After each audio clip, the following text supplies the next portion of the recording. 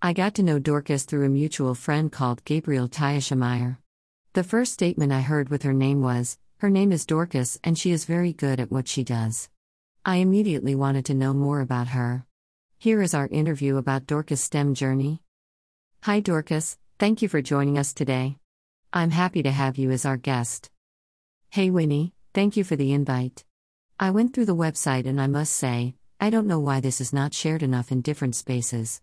There are amazing testimonials and great inspiration from different African women here. I am honored to share my story. Please give us a brief introduction about yourself.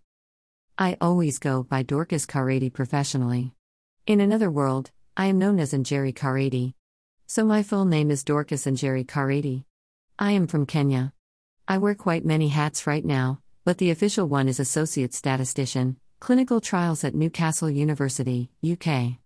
I was recently the Study Design and Analysis Manager for a company called Co-Creation Hub, which is a tech innovation company based in Nigeria, with offices in Kenya and Rwanda.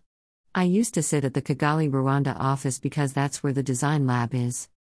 On the side, I'm a statistical consultant for a few companies here and there and a professional mentor to a few young data scientists and statisticians. I am also the interim continental chairperson for Young African Statisticians as it transitions to a program by UNICA. I know about CC Hub and greatly admire what you guys do. I wish to join the team for one of the roles in the future. Please walk us through your journey into statistics as a young female African. Did I ever know I wanted to do statistics? No. Up until my third year at the undergraduate level, I didn't know I would be a statistician.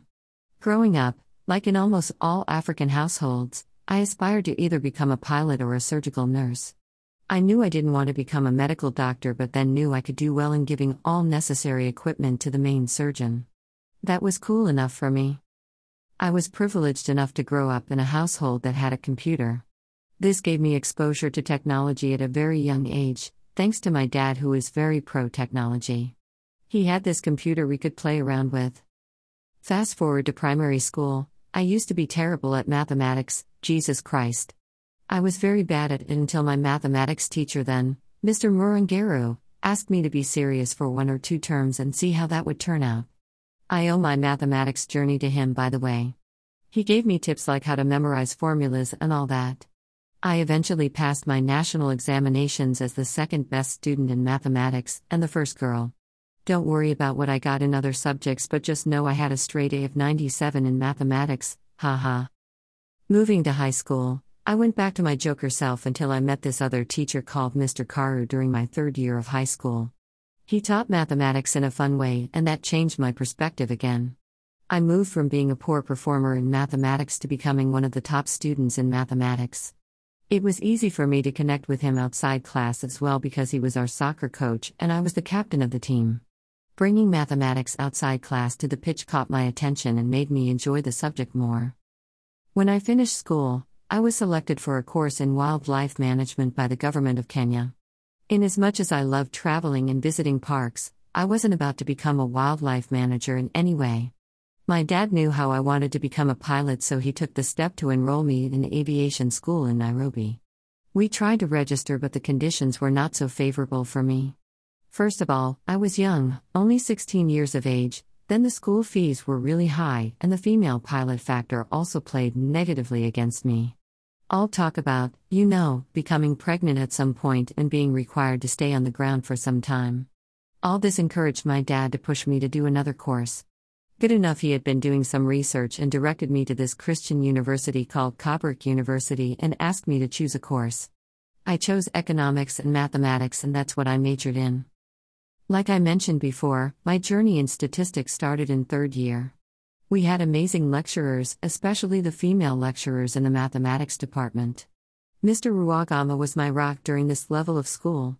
He was our applied statistics lecturer. And you know how things were in the old generations, we were taught how to write code on the blackboard, we had no software taught in class.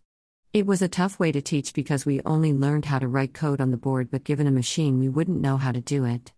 So I approached him and asked him to be taught how to write the SAS code he had written on a computer. He gladly accepted, and along the way, I saw one of the codes he was running for a project as a consultant in Tanzania.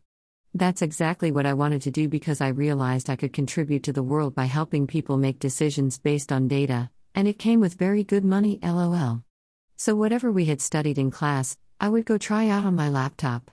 This worked so well for me that when we finished school he recommended me for a project with ISAP. That was the beginning of a career in applied statistics. I believe I did a good job there because I started as an intern and grew pretty fast. My journey so far has been very interesting. I would mainly attribute my interest in mathematics and statistics to those three teachers. Obviously to my parents too, especially my dad for introducing me to technology when I was really young. And then the mentors I have met along the way. I approached someone called Dr. Kennedy Mute and asked for mentorship in medical statistics during my undergraduate, and he has been my mentor until today. You have walked an interesting journey in statistics. What are some of the big challenges you have faced? I was lucky to be recommended for a job immediately after school, but I know this is not the case for everyone young girl out there.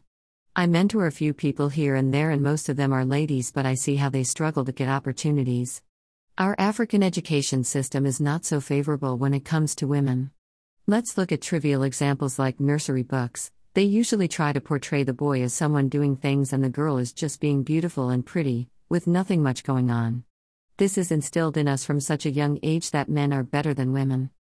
We started our economics and mathematics class around 15 people but only 6, we also got 3 people from previous classes, were able to graduate.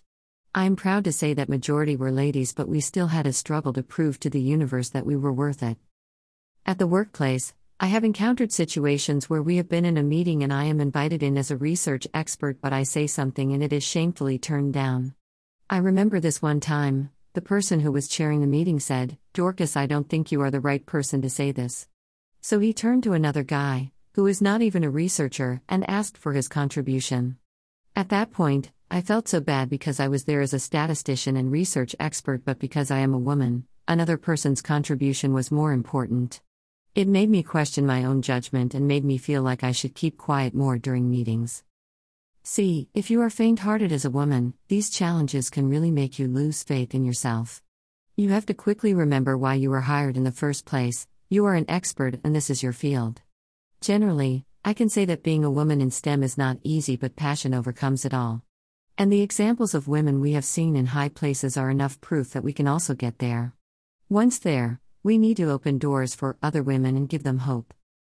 These are very sad situations you have found yourself in. How have you been able to stand tall? I will classify them into 2. As a statistician, internal and external factors have helped me push forward. Internal factors are my own beliefs, like, I have read about women who have done an amazing job, the likes of Katherine Johnson. She and those other women made me believe that if they could take us to the moon, I can take anyone anywhere, That's the internal belief I mean. I can actually do anything. Another internal factor is about my upbringing. In almost all African cultures, boys are more important than girls. I grew up trying to prove myself to everyone around me, even my family. This made me so exhausted that I at some point chose to do what makes me happy and excel at it. That internal push is what drives me now. Even when someone tries to put me down, I choose to do what makes me happy and excel at it. External factors are my mentors and teachers. They played a significant role in giving me direction. I have 2 other female mentors, Dr. Martha Masioka and Dr. Irene.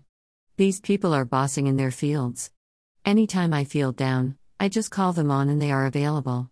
I'm also privileged to be surrounded by women doing excellent things in their diverse fields. It's just motivating to hang around them. Tell us about your prestigious moments of recognition along this journey. When I was at ISAP, I was awarded a master's scholarship. Just being picked out of nowhere was amazing.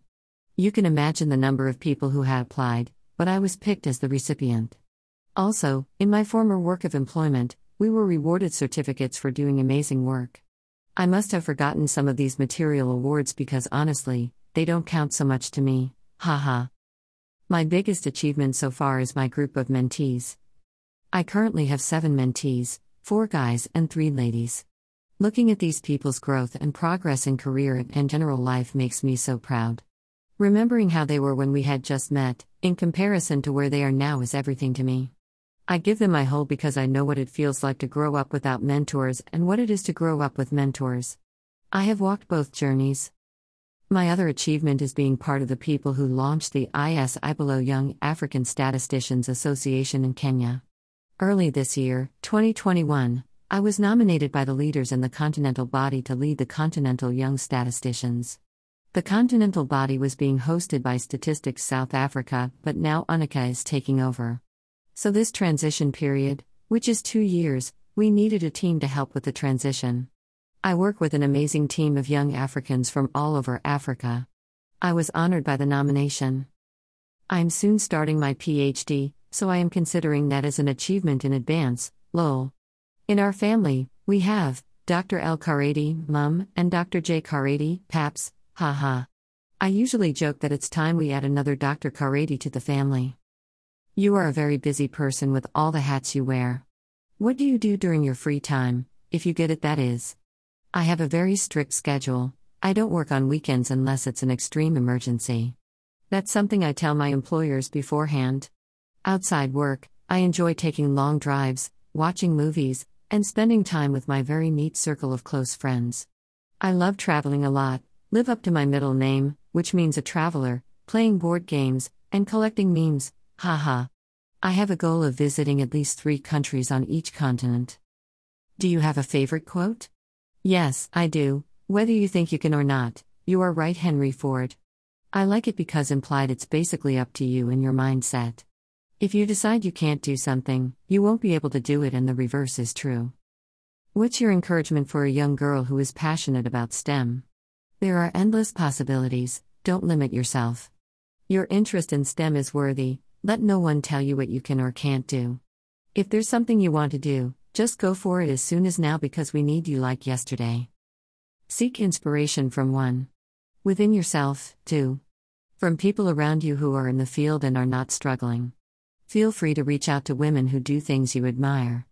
I have learned that approaching people makes a difference and it counts. Don't be afraid to network.